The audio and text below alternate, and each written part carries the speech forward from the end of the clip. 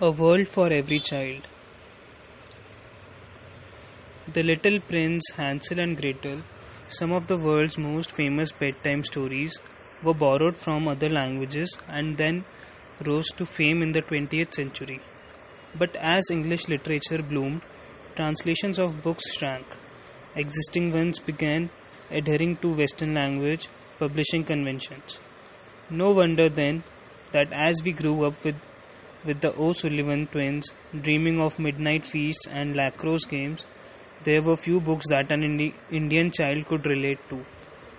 However, with September being declared as World Kid Lit Month, focusing on literature and translation for the young, let's take a look at how the current crop of authors and publishers have diversified literature, incorporating the nuances and cultures of communities around the world. Translations as visual narratives. Writer, translator, and co director of Tara Books, Geeta V highlights the Soviet Union movement of the 1960s around the same time that Amar Chitra Katha was born. That brought in a plethora of stories from the Soviet Lithuania to vernacular languages such as Hindi, Bangla, and Tamil. Much like ACK, these books relied on distinctive illustrations. It demonstrated how translations can also bring in visual cultures from elsewhere, adaptive and giving these aesthetics a home in the Indian context. The challenge for a translator is to find the tone, the nuisance to render something from one language into another, and for this, she would need to not just translate lines and words, but also bring alive an entire live word, she says. Last year, Geeta translated Speaking to an Elephant that explores the folklore of Kadars, an indigenous community in South India. She feels that translation rides on linguistic generosity,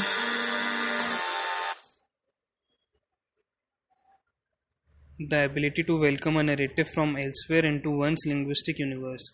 She emphasizes translating from one Indian language to another does not have to raise questions of identity.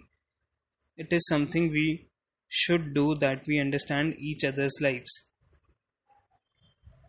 Gender benders in language.